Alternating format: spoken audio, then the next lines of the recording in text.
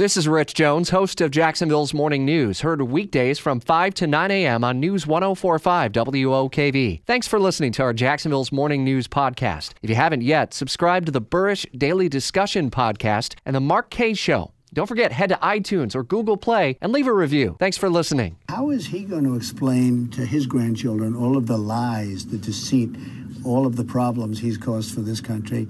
The president talking about James Comey today as new documents are out on the Mueller probe, and key lawmakers in both parties are set to look over documents related to the FBI's Russia probe. Fox's Rachel Sutherland updating this story this morning. So we've got obviously a lot to get to through the day today to be a fly on the wall in these meetings today, huh?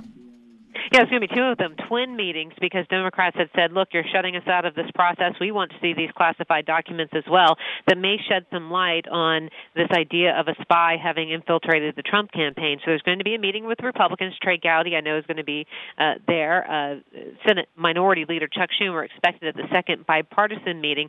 Now, he's really questioning the motives here, saying that essentially the Republicans are just looking for any way to discredit the Mueller probe. President Trump was on Fox and Friends this morning saying that there are rotten apples inside the FBI, especially. He's pointing the finger directly at former FBI Chief James Comey, whom he fired. So this is continues to ramp up. You know, Trey Gowdy is saying don't leak these documents, but just I'm wondering how long it'll take for us to hear something.